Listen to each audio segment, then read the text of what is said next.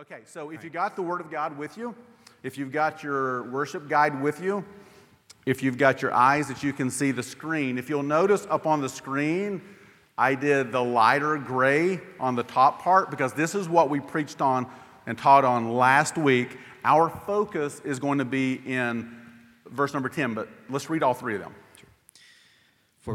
For by grace you have been saved through faith, and this is not your own doing, it is the gift of God, not a result of works, so that no one may boast. For we are his workmanship, created in Christ Jesus for good works, which God prepared beforehand that we should walk in them. All right, very good. Let's pray for our teaching today. Lord, we know that last week we talked a lot about grace and just the fact that you've rescued us. And this week we're going to talk about works. And there could be conflict here if we're not careful. So I pray that you would help me to speak succinctly. And I pray, oh God, that my words would fall to the ground and only what is of you will remain.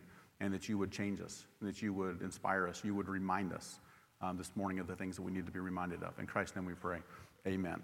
Okay, so while there's a microphone out there floating around, who's got it? Anybody? Okay, back in the back. Who can tell us what we talked about last week? You don't even have to have a microphone. I can spit it back. So what was our topic last week? Somebody tell me. Grace. What else? Grace. Faith. What else? It's not in us, it's only Christ. It's just the previous verse. We looked at, what does grace mean?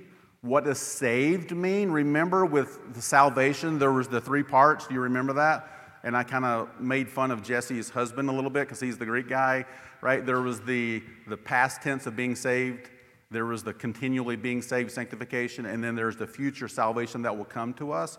And then we focused on how all of that was God's doing, not your own doing. It's a gift of God. It's not a result of works. It's not a result of works, okay? But then, in the very next passage, he goes heavy into works. So it's not a result of works, but he sure is going to spend a lot of time, presenting works to us. So that's what we're going to look at today. What does he mean in this passage? And we might even find, Sam would be happy, he's on a mountain somewhere in Colorado this morning, but we may actually find another preposition that will take us there. Okay, so let's look at the passage again, right? So we are his workmanship. That's one of the words that we're going to look at. That's why I have it in red. Created in Christ Jesus for good works. That's where we're headed, which God prepared beforehand that we should walk in them. Okay, about a week ago, do you all remember how windy it was? Did anybody pay attention to the wind? Yeah, it was crazy there for like 2 or 3 days. And there was one particular morning, I just remember because I do like these little prayer walks every morning, and I was like on my walk, and it was just blowing like crazy. I mean, my hair was a mess. And as it was blowing, immediately, because I was like thinking about, this. I was thinking about this passage. And immediately I was like, oh, this is the passage in John 3. Lord, I know this passage. I know, actually, John 4. I know what's happening here. And maybe it was 3. I'll find out in a moment. That doesn't matter. Y'all don't care. This is just my own mind. You're right. And in this moment, I could look and I could see like the trees, and I could see things flying, and I could see dust and debris and what have you, but I could not see the wind. I couldn't see the wind at all, but I could see the effects of the wind. Yep, John 3. 8, it says this. It says, the wind blows where it wishes, and you hear it sound, but you do not know where it comes from. So it is with everyone who is born of the Spirit. You hear it sound, you don't know where it comes from, you don't know where it's going, but everyone who's born of the Spirit, there's something within them that has this same kind of an effect. What was the Lord saying to Nicodemus in this passage? Remember, Nicodemus is the Pharisee, and he comes to him at night, and he's like, I need to know what's happening here. And Jesus is just like, you got to be born again. And that turns into a conversation, and then he goes right into this before he gives us John 3:16, which we all know. I mean, I think that he is saying a lot of things, but one thing that he is definitely saying is that there is a change for people who have been born of the Spirit. I mean, did you catch that? So it is with everyone who is born of the Spirit. Johnny looks the same, but his behavior has changed. His action have changed. Most of you all know that I was a part of a Christian school for 23 years before the Lord actually called me here. And I can think of a couple of instances. One, back in 2001, we were building the school building. And we had a construction team, and I had like all of the people together, and we would assemble every week. And one particular day, we were having a conversation about who we were going to get to paint the building, right? And so I recommended this one individual, and there was a little bit of a negative response from my general contractor. He was like, okay, well, we can look at that as an option. I really like this guy over here. But then afterward, he came to me, and he was like, listen, Jerry, I've worked with that guy. I mean, he's vile. He doesn't treat his employees well, and so on and so forth. And I probably shouldn't say more than that, because we are all alive. But he just was like, I just don't know that he would be a good fit for Providence Academy. And I'm like, did you know that he became a Christian not too many years ago? He's like, no, I didn't know that. But he was still skeptical. And I'm like, why don't you meet with him, and then we'll go from there. Right? So he did, and he came back to me, and this is what he said. This is the quote, unquote. He said, Jerry, this isn't the same person. I don't know this person. The more time he spent with him, and now he uses him a lot for his jobs, right? But the more time he spent with him, he said something had changed. The wind had blown over this individual, and his conduct had changed. There was true fruits of the Spirit, but it was also experiencing the way that he led his company. And all of the employees could see that this was a follower of Jesus. I think about another situation, and Maddie, you know of this situation. There was a Hindu couple that had, come into the church, the school, and they wanted to put their kid in the school, and that turned into a conversation because I was like, they don't know the Lord. They're just trying to get their kids into school because we have high academics. And there's always this, as a discipleship school, there's always this, hey, share your faith with me. Let's talk about your faith. And they tried so hard. They just did not know Christianity, and it was just works. I believe in God, they were trying really, really hard. And I'm not going to spend a lot of time on this. I'm not sure what to do. So I literally got the Word of God out, and I put it with them, and I said, look, let's do this. And I would pull a scripture, and I would say, read that out loud. What do you think that's saying? How about this one? Why don't you tell me what that's saying? And I'll walk them through a little bit of Romans Road, a little bit of Ephesians 2:8 through 10, and a little bit of 1 John. I didn't get all the way through, and then tears started coming out of his eyes. And he just said, I believe. It's like, well, you believe what? He said, I believe that Jesus is the Christ, that Jesus is the Son of God, that he died for my sins. She came to faith, their children came to faith, and they ended up all being baptized at the same time. Okay, my point is, a couple of months later, one of my board members came to me and said, I don't know this individual. She was a doctor. And he said, I worked with her closely. She is a changed person. The winds had come over her, and it just changed her whole demeanor. If that is not the case with us, if it doesn't change the way we spend our time, the way we react in situations, the way we handle conflict, what we do with our money, and so on and so forth, then it may be that there have been no true winds of change come to us, that what we're doing is we're banking on religion and those lists that we talked about earlier as the thing that will get us into heaven. Not the case.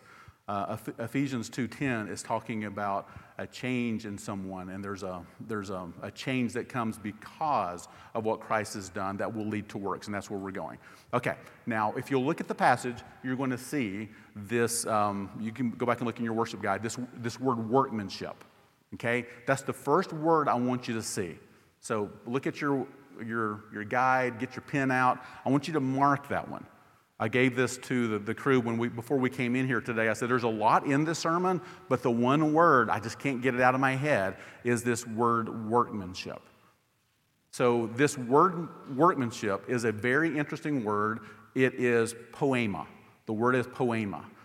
And it means a work, creation, what is made, something that is constructed, and it was often used to describe a statue, or a sculpture, or a painting, or a poetic work or poem. And what is interesting is this: it was only used one other time in the New Testament. And it was in Romans 1:20. If you want to make a look, make a note, go look at that later. And it says that the creation of the world, the things that have been made. It was talking about how God had made in his creation, these things that have been made, this workmanship. That's the word that's used. But this time, that word workmanship, he's talking about us. Same word, but this time it describes us and how we were recreated. My word, not word of God, but we were recreated to be like him. And we were recreated in such a way that we are his workmanship. I mean, there's so much goodness there. There's so much that we could just hang out right there, because most people that are in here today, they don't see themselves as the workmanship of God.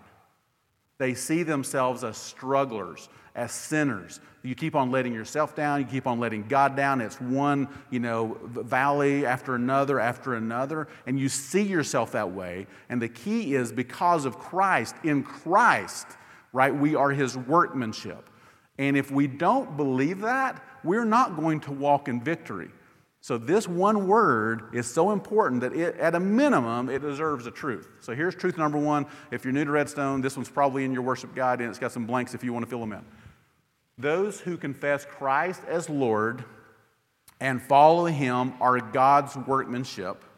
We are his painting, his poem, his work of art. I doubt that most of you believe that. And this is why we preach and teach the gospel over and over and over until it starts sinking in and we start seeing ourselves the way that God sees us.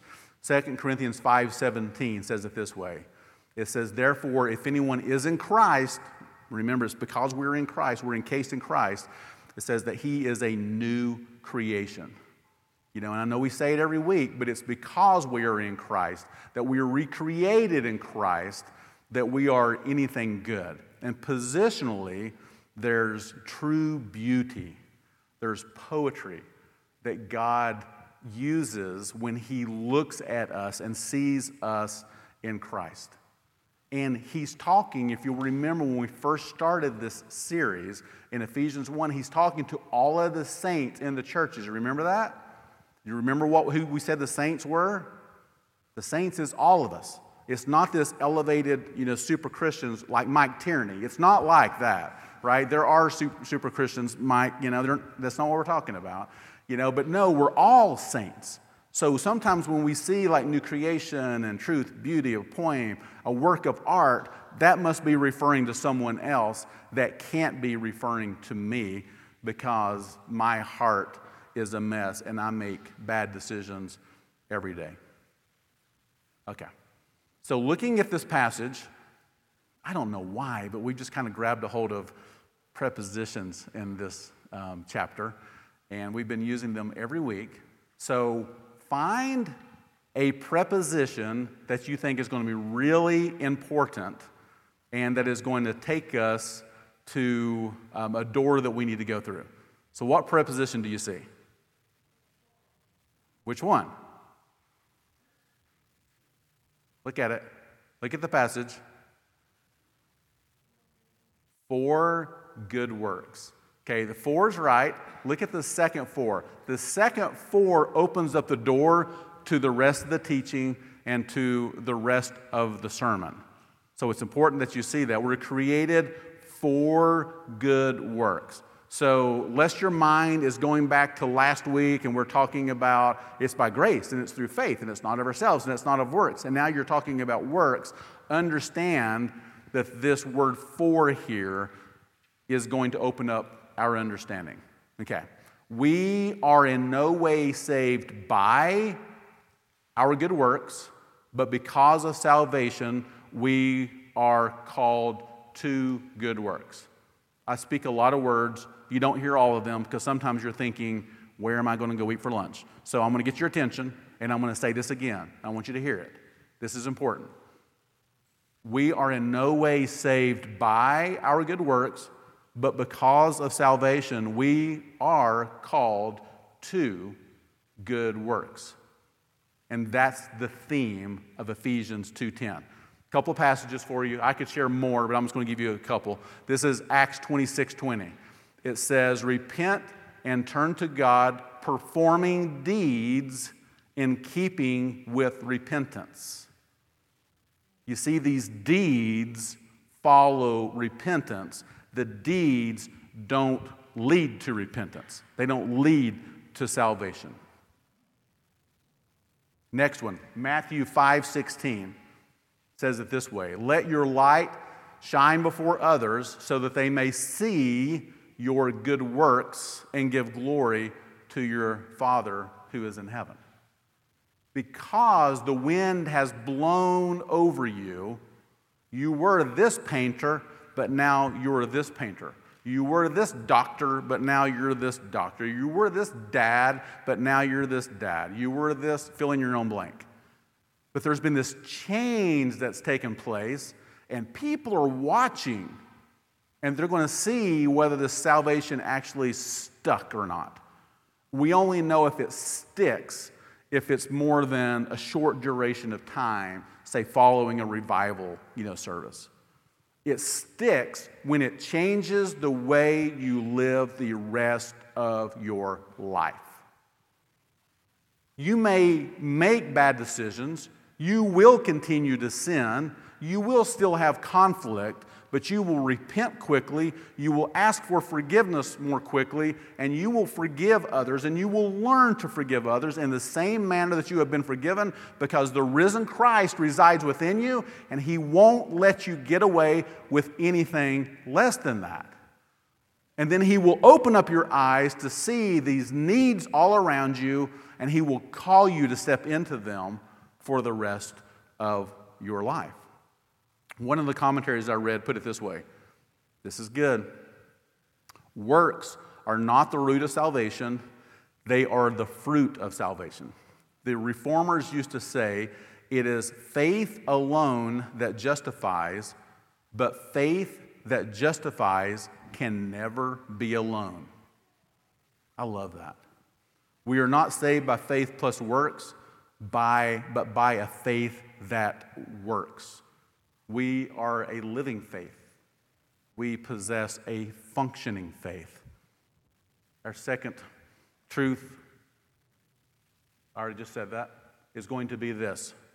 Visible proof of salvation is shown by the fruit of works. If you're filling in blanks, the fruit of works done and seen throughout a believer's life.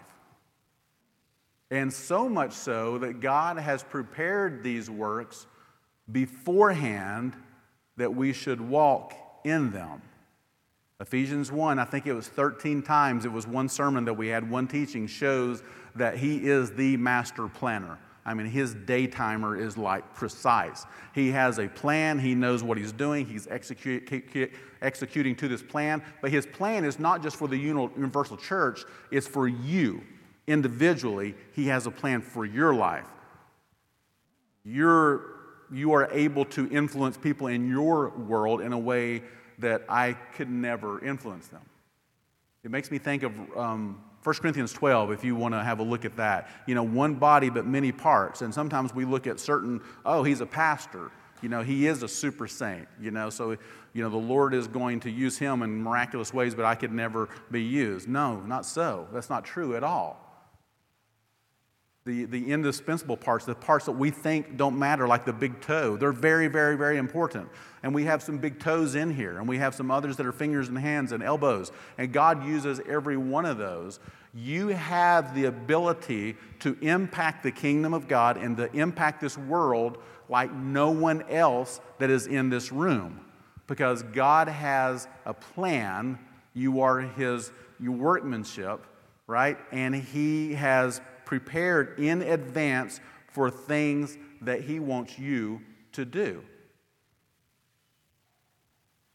Colossians 4:2 says, remain steadfast in prayer and watchful in it. And when I hear this, it just screams that passage out to me. I know I quote that passage a lot. This is the passage that I grabbed a hold of like 5 or 6 years ago, and it changed my life. Because what it did was, it showed me that I did not have my eyes open.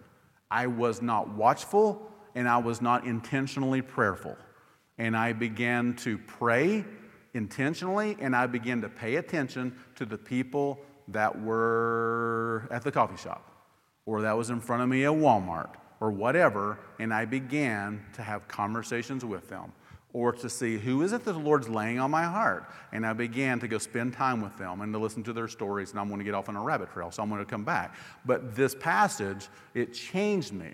But if we're not paying attention, if we're not seeing them, if our eyes are closed because we're thinking about the next place that we need to be, then we are not going to see the works that the Lord has prepared in advance for us to do. And another reason sometimes we miss it, I had a one-on-one with a gentleman a week or so ago, and he's got this one besetting sin in his life. And he's really struggling with this one particular sin, and I asked him this question. I said, when you sin, and we talked about this, when you go into hiding because you feel really guilty because of your sin, here's my question to you. During that season that you're there and hiding, how much work do you do for the kingdom of God? He was like, well, what do you mean? I was like, just while you're there, do you tell people about Christ? Are you like really stepping into the needs of other individuals? And he was like, no, I don't do any. Like, no, of course you don't. Because when you're wallowing in guilt and not believing the gospel, your focus is on me, and it's not on others. So we can miss it. Truth number 3, it's a long one. God has indeed prepared works for us to do, but if we aren't, and here's what I'm saying, if we aren't paying attention, and if we're not applying the gospel, and let me just hit pause there. What I mean by applying the gospel is either Jesus died for all of your sins or he did not, and it's on your shoulders to go save yourself. Well, good luck with that. And if he did die for all of your sins, you can go to him and confess those sins to him, and you will receive forgiveness. Because of what Christ has done, not because you're good. Last week we said that our goodness is as filthy rags. It's never about how good we are. It's always about how perfect Christ is. And sometimes we stay over here in self-pity and in hiding for way too long. And when we do that, we do nothing for the kingdom of God. Recycling back to late January, when we were having the conversation about sexual temptation, and I was explaining that thing starts like with Larry. I think he said it started like at 12 years old, and you cycle. You just kind of keep on going into hiding. You come out of hiding, you go back into hiding, and you keep on doing that. And then one day you wake up and you're 70 years old.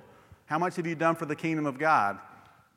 Not really a whole lot, because I've been in hiding and I've been wallowing guilt most of my life. And the enemy's like, exactly. It's exactly what I wanted. Make you think about yourself, make you think about your sin, and as long as you're doing that, you're not even going to see the good works. Are you following me? That's what we do. And it's a lie from the enemy. So, applying the gospel moment by moment, quickly, confess quickly in the moment while you're driving, when you realize that you're slandering someone in your heart or you just said something you shouldn't have said. Confess it quickly. Believe the gospel. Worship him in that moment, and then move forward and keep your eyes open. But if we don't do that, we will miss out on many of the opportunities in front of us to help build his kingdom. Okay, let me keep going. Now, the word that's used here for works, it's almost always translated as just that. I love it when it makes it easier on us. It's work, works, a deed, or a task. It involves using time and energy to accomplish something or assist with accomplishing something. Okay. Our third graders could define work in the same manner. So when you hear work, when you just hear that word work, what's your response? I'm just curious. What do you think? Where does your mind go when you hear the word work? Somebody tell me. Sweat? Labor? Money? Kara? What was this? There's a lot left to do. Okay? Yes, it's always undone. It's never finished. What else? Tired? No one has said joy yet. Is that because you were getting ready to and it just hasn't come out yet? Anyone who knows my wife, and this is honest, leading out loud struggle here, knows that there's no one this side of the Mississippi who can outwork her. And it wears me out. I'm being serious. I'm not just saying that. Kyler, you and Evan just moved into your house. You had a bunch of guys helping you out. Did she outwork all of them? Absolutely, right? She just doesn't know when to stop. I remember, my son Caleb, who's off in Kentucky, he used to be a CrossFit trainer, and he trained her one time. And I watched him, and he would say things like, okay, now this is pure exaggeration, so just know that. This is not true. But he would say, okay, Mom, here's what I need you to do. And he trained her, and she won a Spartan race against a bunch of young girls, right? Because of this, he would say, I want you to run to the top of that mountain, and when you get up there, and sprint, you don't stop. When you get up there, I need you to do 100 burpees, 100, sit-ups, 100, whatever, and I want you to run back as fast as you can and run around the house 20 times. And she would go, okay, and she would just go because pain would not affect her. However, because that kind of stuff she enjoys, but in her day job where she makes money, right, not quite the same. The work ethic is there, but there's no joy in it.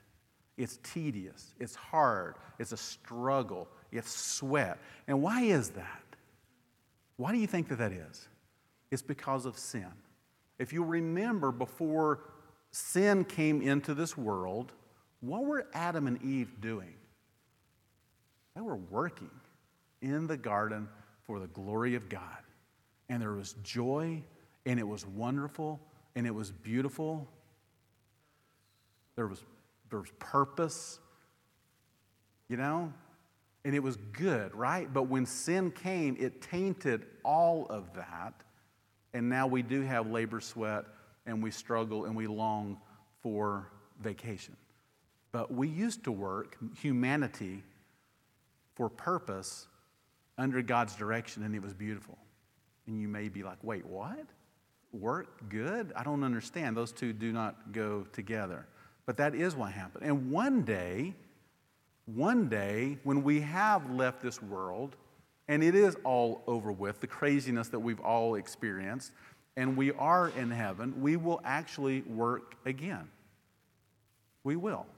And it'll be beautiful. We will worship, we will work, and it'll be harmonious, and it will be good. But on this earth, sometimes we struggle. We struggle with work in general, and then we struggle with accomplishing the works that God has prepared in advance for us to do. So in a moment like this, it's just good to kind of check and see, how you doing? How you doing with your attitude towards work in general?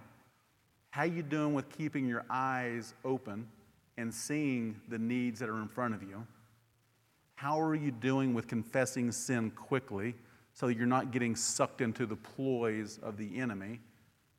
How are we doing? Are we about the Father's business? That's the question that we should all be asking. Have we become lazy in the kingdom? And I just pray that God would search our hearts and that true repentance would flow where it is needed, and that we would walk out of today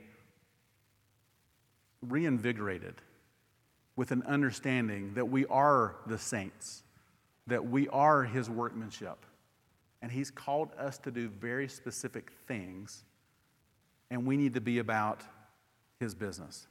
In John chapter 15, soon after Jesus says this, "Whoever abides in me, and I in him, he it is that bears much fruit. For apart from me," somebody finish this, "apart from me, you can do nothing." So Jesus just says, apart from me, you can do nothing, with the point being that we are hopeless and that we are helpless apart from King Jesus. Okay, right after he says that, and then he goes on to say this. So this is just a continuation of that passage. He says, "By this my Father is glorified, that you bear much fruit." And so, big word here, prove. This is so that you will prove to be my disciples. You'll know a tree by its fruit. A good tree produces good fruit, and a bad tree produces bad fruit. If there's no fruit of works and of love and joy and peace and these others, in your life, then there's no abiding that's taking place. Let me continue. "As the Father has loved me, so I have loved you. Abide in my love. If you keep my commandments, you will abide in my love, just as I have kept my Father's commandments and abide in his love. These things I've spoken to you." And then he goes on to say, look, here's the J word, "that my joy may be in you and that your joy may be full." I love that. If we're abiding in King Jesus and it's his fruit that is flowing from us, even when we're in the middle of that lawn care day, we're weed eating, we're chopping wood, we're stacking it, there's this satisfaction that even though you're really, really tired, that at the end of the day, it's like, it is good. It is really good. And you can still find joy in that. A couple of weeks ago at sermon prep, quick pause, sermon prep. New people don't know this probably, but we have sermon prep every Monday. I say 3:45, that just gives you time to get a coffee, which we will pay for at the coffee company. It starts at 4 o'clock and we go 1 hour. We're done at 5 o'clock every single Monday. Okay, we started this very early on as a church as an excuse to show people that the Word of God is alive and the people that come to sermon prep are not pastors. They're people just like you that have insight, that see the Word of God come alive, and sometimes they speak up and sometimes they don't, but it's magical. It's my favorite hour of every single week, and you're invited. Sometimes we have too many people, we have to spread off, to a couple different tables, but all we do is take the Word of God that we're going to look at in a couple of weeks, and we lay it on a piece of paper, put it on a piece of paper in front of everybody, give you a pen, we say a prayer, and then we shut up. And we go and we read. Am I allowed to say shut up? I'm not sure if I can do it or not. We go back and we just read it silently. We mark it up, and then we talk about it. It's beautiful. So a couple of weeks ago, we were at sermon prep, and you're not going to be able to see this, and that's okay. But this was Mackenzie Stein, right? So Mackenzie is part of our body. And we were talking about this particular passage, this John 15 passage, and she's sitting beside of me, and I'm like, what in the world is that? So she goes on to explain, right? So you can see up here on the world. You see the world? So there's the world. You work and you earn. Good behavior equals reward. Bad behavior is punishment. You work more, you earn more success, and you're climbing the ladder to success. Okay? And then on the bottom, you see cross. You see the kingdom. You see Christianity. It says, he comes down to me, lives in me, and bears the fruit through the Holy Spirit. What is our part? It is simply to abide. You've died to the law through the body of Christ that you may belong to him in order to bear fruit to God. Now we're in Romans chapter 7. Released from the law so that we serve in the new way of the Spirit. It's just a good visual picture of John 15. And Christians can sometimes get stuck in that ladder. Like I'm trying to impress God. Like you can do that. And the whole key is going to just be abide in Jesus, allow his fruit to come out of you because it's he that is living within you. And when that happens, and you all have probably heard of this acronym JOY. Anybody know the acronym JOY? I think we've used it before.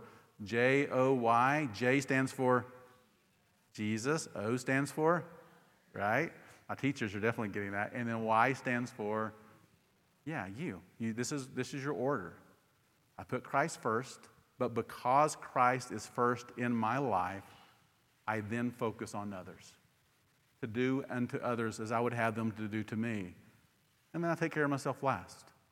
That's what Jesus has called us to. And he tells his disciples after washing their feet, he says, go do likewise or you have no part with me. You're not really my followers unless you're also willing to serve others and wash their feet. Feet or feet.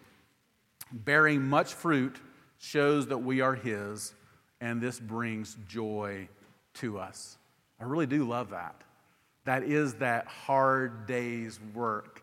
I've had some days like this at Redstone Elizabethan through counseling and struggle and seeing people in the ditch and just whatever, one after another, and I get through the end of that day, and I'm just like, oh, Jesus, you're so good. I see what you're doing. You're working in people's lives, and you're allowing me to be a part of that. I am tired, but it is good. And that's what He desires from us. Truth number 4. Christianity will always involve the work of serving others. And within that work, we will, or we can, find true joy.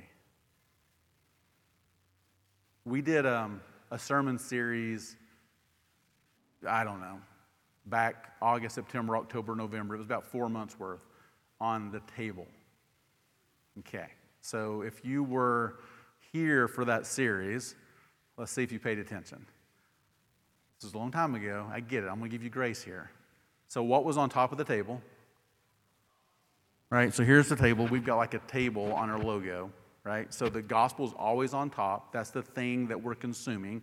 That's the thing that we're taking in. And then leg number 1, you may know? Maddie, you better know. Worship, okay. Leg number 1 was worship, and we talked about what worship is. Leg number 2, anybody remember? Community, very good. Okay, thank you, Jennifer. Leg number 3, skip leg number 3. Leg number 4 was multiplication, but leg number 3 was service. Okay, this is what we're talking about. And we said with this table, like, why do you have a table on your logo? Well, because we think that this table is a good representation of Christianity. This is Jesus fellowship.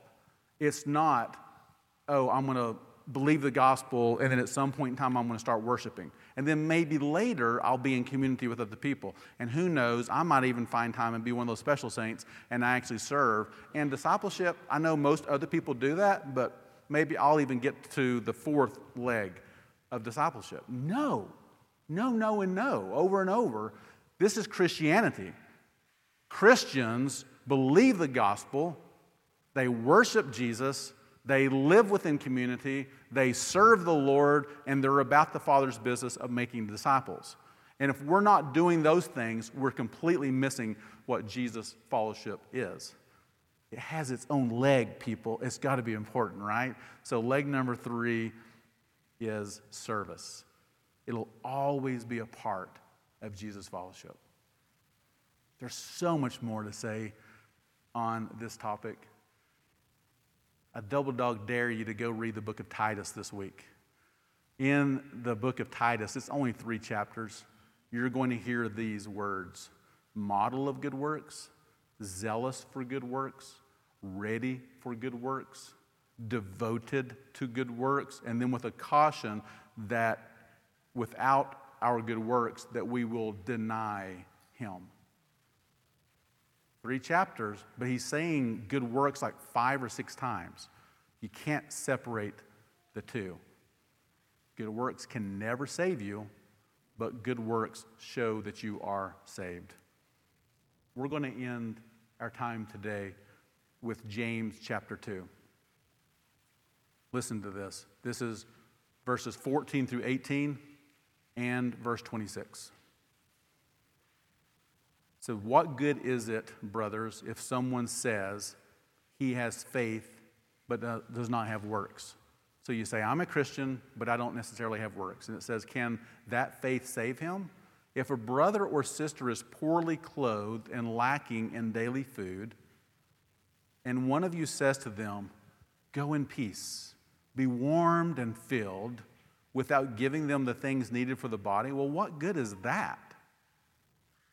So also, by itself, faith by itself, if it does not have works or does not have works, it is dead. Verse number 18, but someone will say, you have faith and I have works. Show me your faith apart from your works, and I will show you my faith by my works. True faith and works will always go together, not as a means to salvation, and I've said this about 5 times now, but as a proof of salvation. And that distinction is critical, because every other religion in the world is about doing and doing and doing and making ourselves worthy before whoever that God might be. And I said it last week on one of my little sideshow tangents that in the South, we're really, really good about doing good works, but not for the purpose of bringing honor and glory to God, but just for the sake of religion and making ourselves feel better about ourselves. And that, my friends, is not salvation. We are his workmanship, created in Christ Jesus to do good works, which he has prepared for you, insert your name, to do. Prepared in advance for you to do. My desire is that this would sink in, that our eyes would be opened, that the Lord would reveal people that are in our world, our circle of influence, that could use a little Jesus, that could use some more of our time, and that we would push up our sleeves, put on our gloves, put on our Christian work boots, and we would be about the Father's business. Spend a few moments just praying, asking God to, just direct your heart, to show you things maybe that you haven't seen before, to help you to see things maybe in this passage that are convicting, or just there's something that you're reminded of. But let's allow him to speak to us for a few moments, and then we'll open it up and see what kind of response, if any, that we have from the body. Let's pray.